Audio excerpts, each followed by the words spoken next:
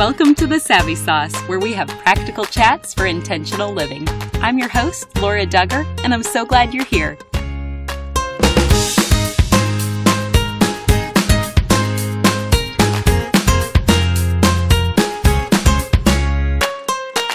If you've listened to The Savvy Sauce for very long, you know I'm a big fan of our sponsor, FabFitFun. And now the 2019 Winter Box is on pre-sale. Visit them at fabfitfun.com and enter code SAVVY at checkout for $10 off your first box. Dr. Saundra Dalton-Smith is my guest today, and we will discuss stories and applications she discovered through research for her recent book, Sacred Rest. This goes beyond recommending more sleep, and she's going to break down 7 different types of rest for us to intentionally engage with so that we can become restored. Here's our chat. Welcome to The Savvy Sauce, Dr. Dalton-Smith. Hi, Laura. Thanks for having me. Excited for you to join us. And for anyone who isn't familiar yet with you and your work, can you just give us an overview of who you are and what you do? Absolutely. I'm an internal medicine physician and author. I live right outside of the Birmingham, Alabama area, and I have 2 boys, ages 13 and 14, and I'm married to the love of my life. We've been together now for 19 years. And you've recently written a book, and I just appreciate your openness in your book about becoming a wounded healer. So can you share how there was a tragic event in your infancy that set you on this path to pursue rest? Well, I started off in a situation where I really just felt like God had not been fair to me, if I'm going to be completely honest, and it left really a deep wounding. And that was when I was born, my mother died about 3 days after childbirth, and my father at the time was in the military. So he had come home for the birth, but he went in expecting to leave with the family, and he ended up leaving the hospital with just an infant. And so he wasn't prepared for that. So he gave me to my great-grandmother to raise, and went back to the military to finish up his tour. And so my whole thought concept of home was one that I looked at home as this place I was trying to get to, this place of security and love and acceptance and just everything being whole. And that wasn't how my childhood was. That wasn't how it felt. It didn't feel whole. And when I looked at other families and other kids in my class who had a mom and a dad, and I had neither, this orphan spirit, this wounding resonated, I think, into the rest of my life. I really believe that's part of the reason I became a doctor. Oh, and I remember reading in your book that was even part of your process in turning ultimately to God. Is that right? It was, because I kept trying to find peace in things. And maybe if I got enough accolades, and maybe if I got enough degrees, and if I got enough awards, and that some way that I would get to this place of feeling whole. And none of those things satisfied. None of those things led me to that place, except for God. Well, definitely a tragic journey, but I'm so glad for that ending that you found him.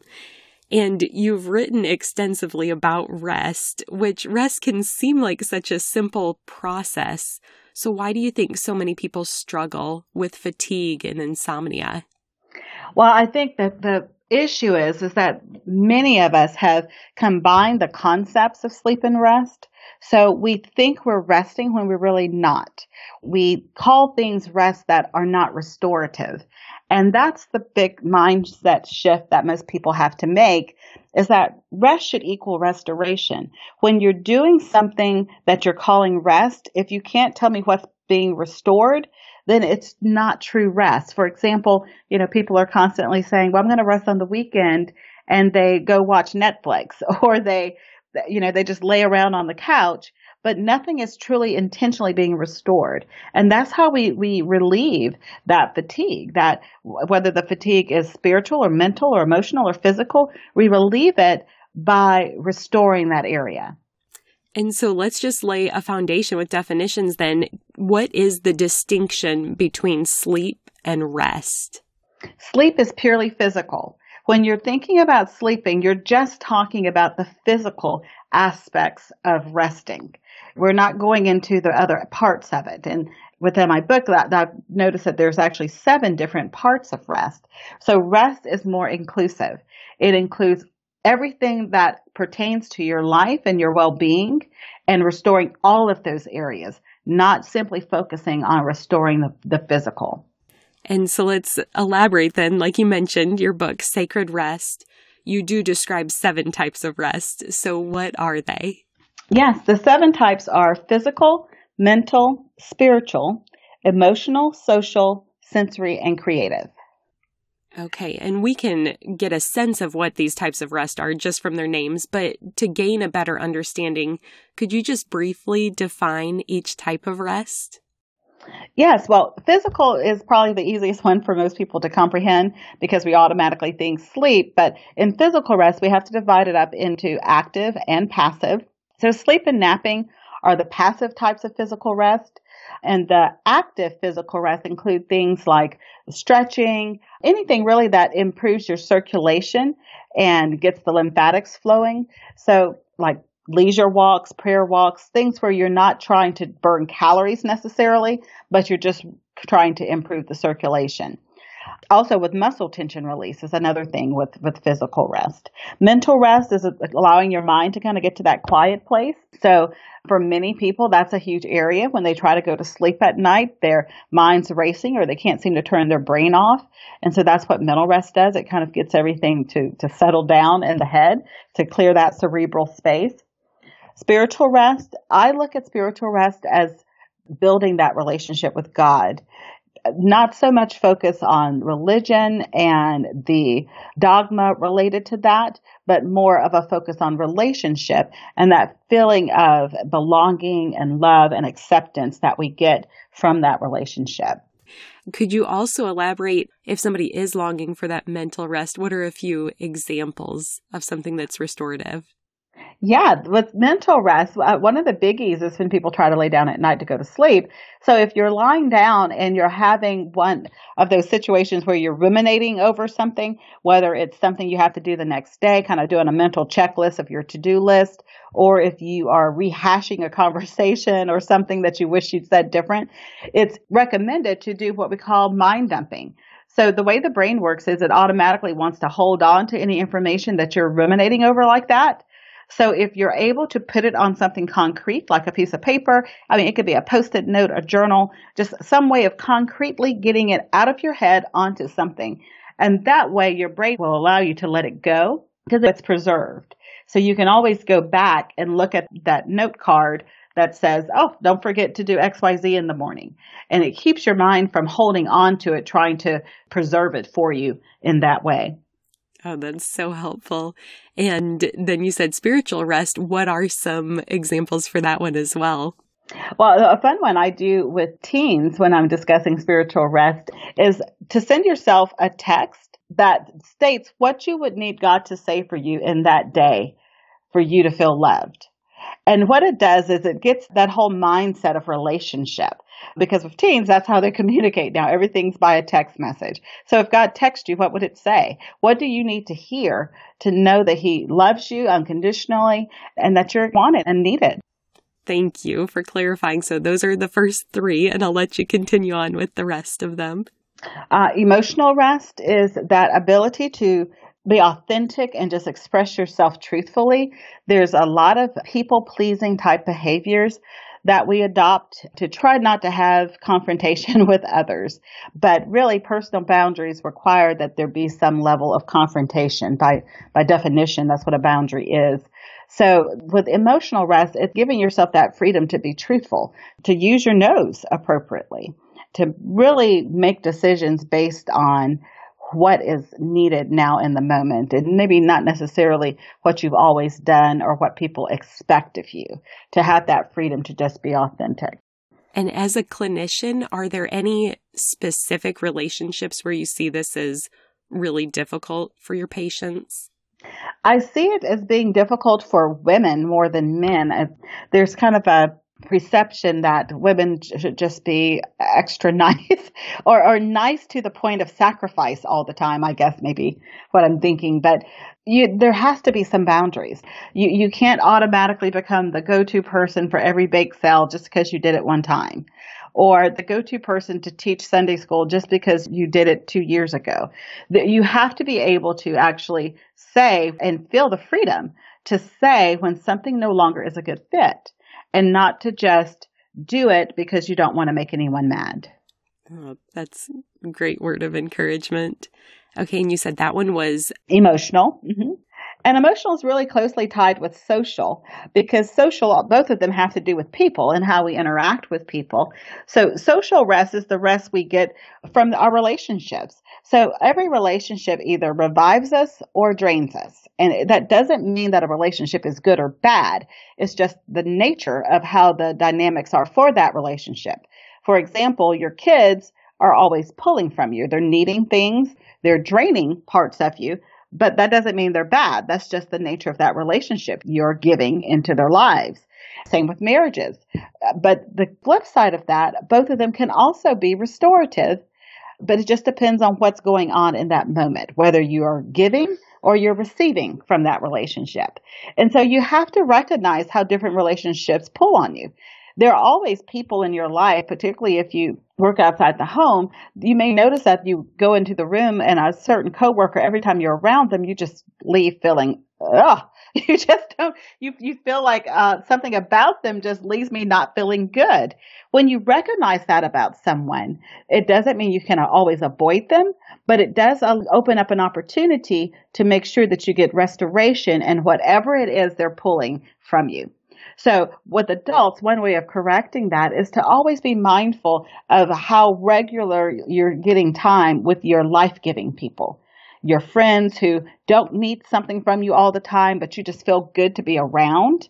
To make sure that even with your spouse, that you're making time to just enjoy each other, and that your only face-to-face time isn't when you're arguing or when you're discussing the kids or paying bills and kind of doing the deep work, that you're actually spending some eye-to-eye, face-to-face time just loving on each other and talking to each other, communicating. I have to admit, I think that was my favorite one to learn more about, because at first glance, you think it means taking a break socially, but how you unpack it, finding more time to be around those life-giving people. And I just feel like that provided a lot of freedom. I think a lot of listeners are like me. They're in a stage where they're with kids all the time. And I felt like you gave the freedom not to feel guilty that you need some of those life-giving adult conversations and time spent together to recharge, really. You do. Absolutely you do. And I think that's one of the reasons that when we look at studies, when we're kids, we have all these friends. And as adults, with social media, it looks like we have a lot of friends, but those relationships are very superficial. They are not the deep kind of relationship where you can really feel like someone gets you. And so it's very important to make sure that there's a couple of people in your life who you really feel like are those life givers, and to honor them with your time and with your presence, because that's what you're getting from them is their time and their presence. And I think you put words to why date night with my husband each week, why that's such a highlight, and it fuels us in all areas. Yes, that's awesome. And now a brief message from our sponsor. Today's sponsor is FabFitFun, and a subscription would make an amazing gift for your wife, daughter, friend, or even for yourself. FabFitFun is a women's lifestyle subscription box that's filled with full-size, premium beauty, lifestyle, fitness, home, and tech products that are sent straight to your doorstep each season. Each box is then customized to your specific interests, and then they carefully curate the perfect seasonal box, which can be delivered to you every quarter. It's such a fun gift to keep receiving. Every time I get a box, I just love the variety of full-size products, and I'm always amazed at not only the quantity, but also the quality. Some of their products have actually become my new favorite things, such as their Deep Sleep Pillow Spray and their high-quality leave-in conditioner. Each box is valued at over $200, but it's going to cost you only $49.99. And even better, they've offered the Savvy Sauce listeners a special discount. If you visit fabfitfun.com and enter the code SAVVY at checkout, you'll receive $10 off your first box. I hope you order your one-time box or recurring subscription today. It's the perfect gift for yourself or someone you love. Again, that's fabfitfun.com and enter code SAVVY at checkout to receive $10 off, making your box only $39.99. Thanks for your sponsorship. So those are the first 5. I'll let you continue with the final 2 types. The next is sensory rest. Sensory rest is the rest needed from the external stimuli that we get from our surroundings.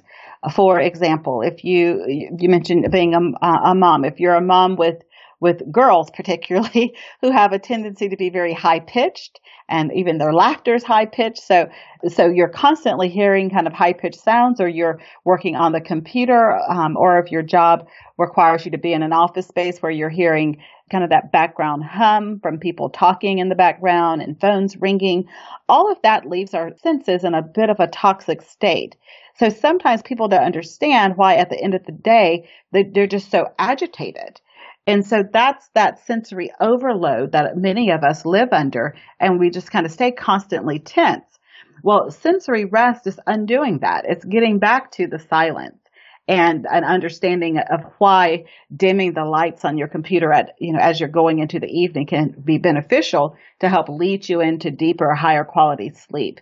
It's kind of downtoning all of these stimuli that we have on a regular basis and making a point of getting back to just kind of some simplicity within our senses, turning off the TV if no one's watching it, driving in silence and not always having the radio on. All of these are ways to start getting more of it easily.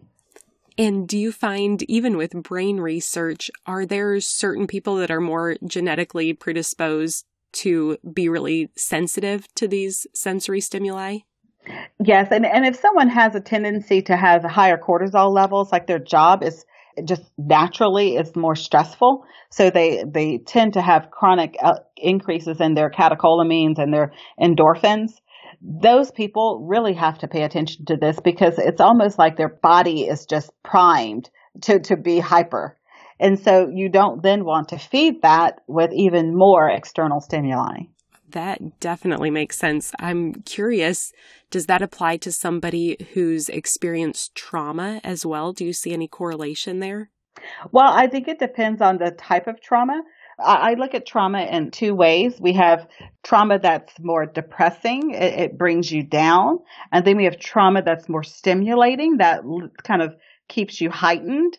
So if the trauma was in a way that was more stimulating, then yes, any kind of excessive stimulation is going to kind of worsen that. If the trauma is more kind of depressing, that it's kind of suppressed your spirit more than agitated it, then I'm not thinking that's going to make because you're already kind of in a down state. So that extra stimulation is probably just going to kind of make you look normal. No one would ever be able to tell the difference.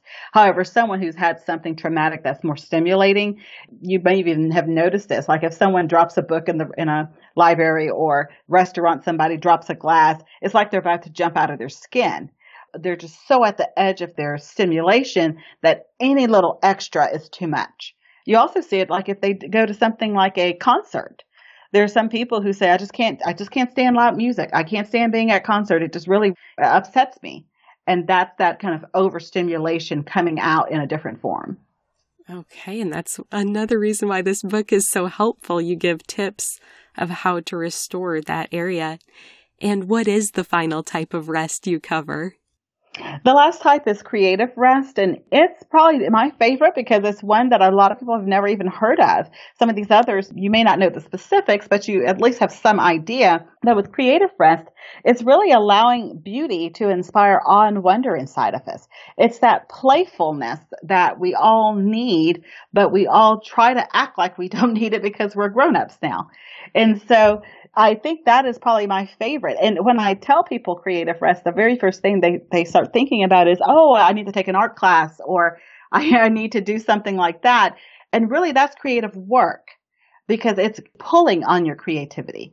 And you have to remember rest is about being poured back into. It's about restoration. So creative rest would be going to the theater and enjoying the art, or going to a museum and letting the art inspire you, or going outside your door and taking a walk in nature and looking at just nature and the things around you, and allowing the beauty that you see to make something come alive inside of you.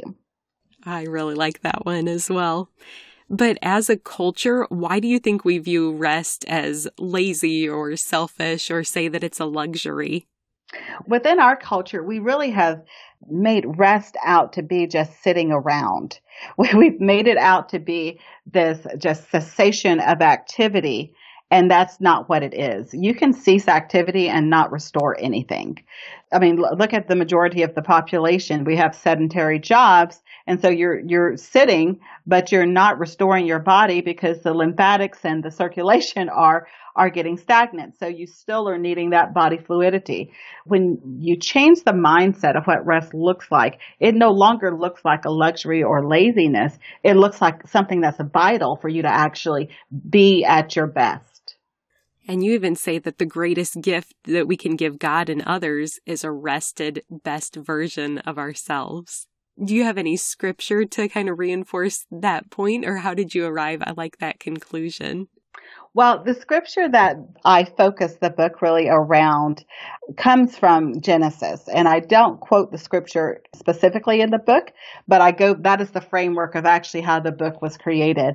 When I look at Genesis, really chapters 1 and chapter 2, we see that man was created on day 6. And animals were created first, man was created, and after we were created, he told us to be fruitful and multiply, basically gave us our assignment, gave us our mandate for what we were here for. And then the next day after that was day 7. And on day 7, it says God rested. Well, most of the time we don't think about what man and woman did on that day. But if God rested, we were resting too. Because it was after that, at the second part of that second chapter, that it then starts talking about the work. So many of us go about our work in a way that we think we have to work to earn our rest. Where if we look at just from the very beginning, we are to, after we get an understanding of who we are and what we're supposed to be doing, once our purpose is kind of clear, our job is to first rest, and then we work from our rest, not work to rest.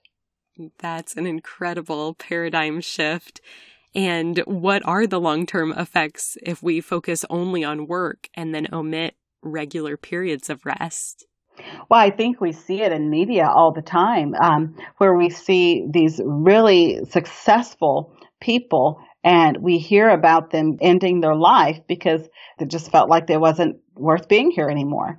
And I can totally understand that, because when you don't allow periods of rest, you rob yourself of the ability to enjoy the work that you do. So you're constantly pouring.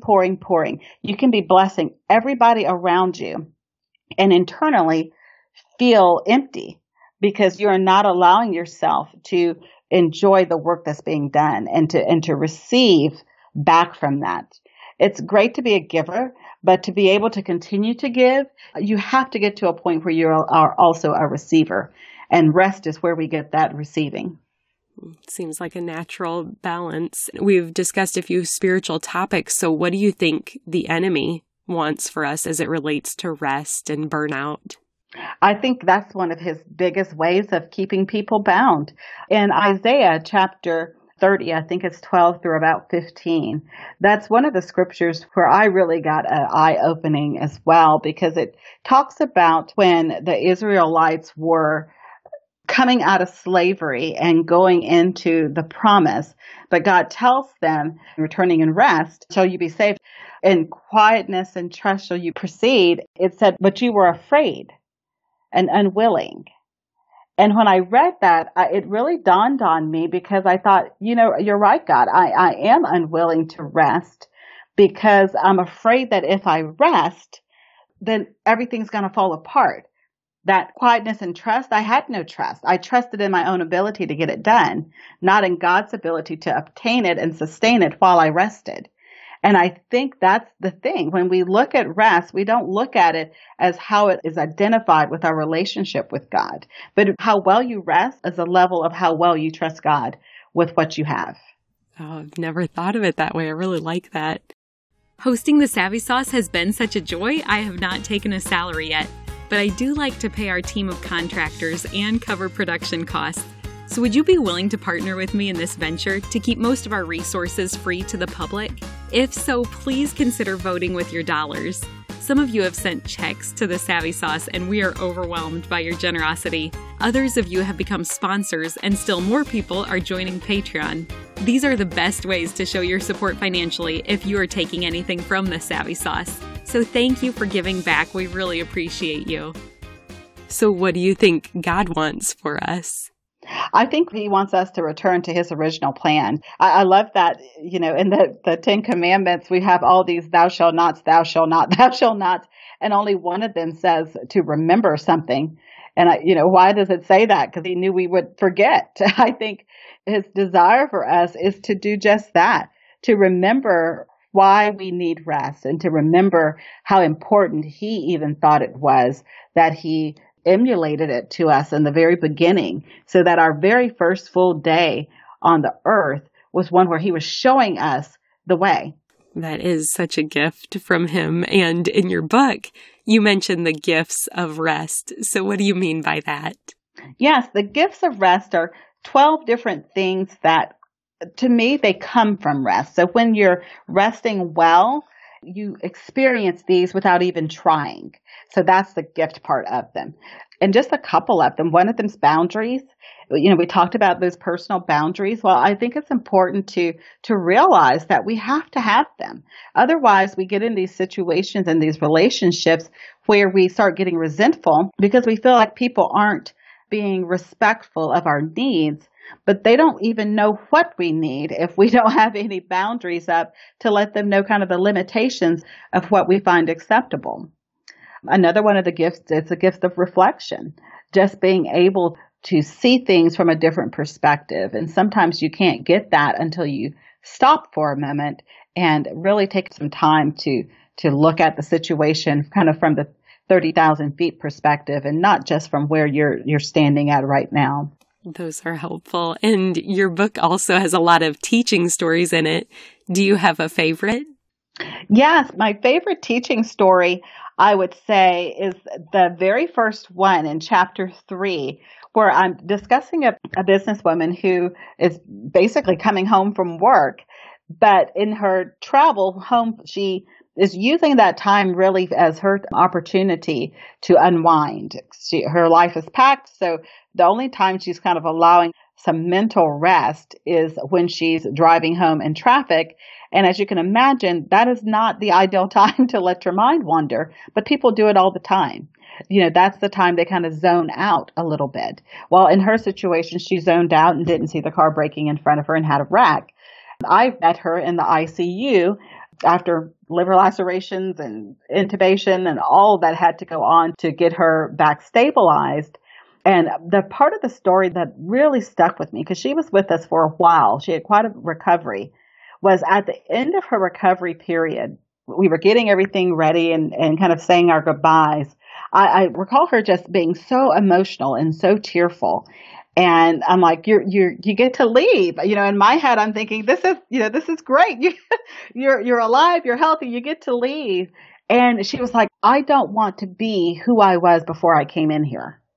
That time of just being forced to rest, to kind of get her mind cleared out. She had done some deep soul searching. God had really just met her during this time. She recognized the benefit of that set apart time, but she had to be forced into it almost through this accident.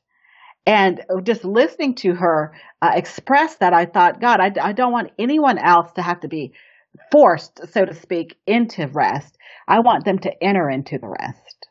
And I think that empowers all of us that we have a choice to enter into that rest. And if a listener is really tracking with you, Dr. Saundra, where can they dive deeper into this topic online or connect with you? One of the main ways I would recommend them to really start looking at this topic would be through my free rest assessment at restquiz.com. It basically allows them to answer a series of questions that will help them to see which of the 7 types of rest they are most deficient in. So they're not just kind of grasping at thin air trying to determine, well, which one do I need, or do I need all 7? Usually you don't need all 7 to really dive into. You're likely already getting most of them. You just didn't know what they were or how to term it. But there's normally 1 or 2 that you're deficient in. And so being able to identify those specific ones where you need more rest can help direct you as you're being more intentional. That is great. We will link to that in our show notes and also put your website in our resources tab on our website. And I have one final question for you today, because our listeners know we're called the Savvy Sauce because savvy is synonymous with practical knowledge or discernment. And so we'd love to hear yours. Dr. Saundra, what is your Savvy Sauce? My Savvy Sauce is I nightly dump my mind junk. So I'm one who likes to hold on to things and process information and kind of go through all of that. So every night I dump all the mind junk. I have a piece of paper where I jot down whatever that is so that I can go to sleep with a clear head. And then if it's something that needs to be processed, I still have it in front of me so I can process it at a more appropriate time when I'm not trying to sleep. Oh, that's a great idea. And Dr. Saundra, you are so knowledgeable, and I feel like you've just given us so many practical tips that we can grab on to. And I really appreciate you being our guest today. Oh, thanks so much for having me. One more thing before you go. Have you heard the term gospel before? It simply means good news, and I want to share the best news with you. But it starts with the bad news. Every single one of us were born sinners, and God is perfect and holy, so he cannot be in the presence of sin. Therefore, we're separated from him. This means there's absolutely no chance we can make it to heaven on our own. So for you and for me, it means we deserve death, and we can never pay back the sacrifice we owe to be saved. We need a Savior. But God loved us so much, he made a way for his only Son to willingly die in our place as the perfect substitute. This gives us hope of life forever in right relationship with him. That is good news. Jesus lived the perfect life we could never live and died in our place for our sin. This was God's plan to make a way to reconcile with us so that God can look at us and see Jesus. We can be covered and justified through the work Jesus finished, if we choose to receive what he has done for us. Romans 10:9 says that if you confess with your mouth Jesus is Lord and believe in your heart that God raised him from the dead, you will be saved. So would you pray with me now? Heavenly Father, thank you for sending Jesus to take our place. I pray someone today, right now, is touched and chooses to turn their life over to you. Will you clearly guide them and help them take their next step in faith to declare you as Lord of their life? We trust you to work and change the lives now for eternity. In Jesus' name we pray. Amen. If you prayed that prayer, you are declaring him for me, so me for him. You get the opportunity to live your life for him. At this podcast, we are called Savvy for a reason. We want to give you practical tools to implement the knowledge you have learned. So you ready to get started? First, tell someone. Say it out loud. Get a Bible. The first day I made this decision, my parents took me to Barnes & Noble to get the Quest NIV Bible, and I love it. Start by reading the book of John. Get connected locally, which basically means just tell someone who is part of the church in your community that you made a decision to follow Christ. I'm assuming they will be thrilled to talk with you about further steps, such as going to church and getting connected to other believers to encourage you. We want to celebrate with you too, so feel free to leave a comment for us if you made a decision for Christ. We also have show notes included where you can read scripture that describes this process. Finally, be encouraged. Luke 15:10 says, "In the same way, I tell you, there is rejoicing in the presence of the angels of God over one sinner who repents." The heavens are praising with you for your decision today. If you've already received this good news, I pray that you have someone else to share it with today. You are loved, and I look forward to meeting you here next time.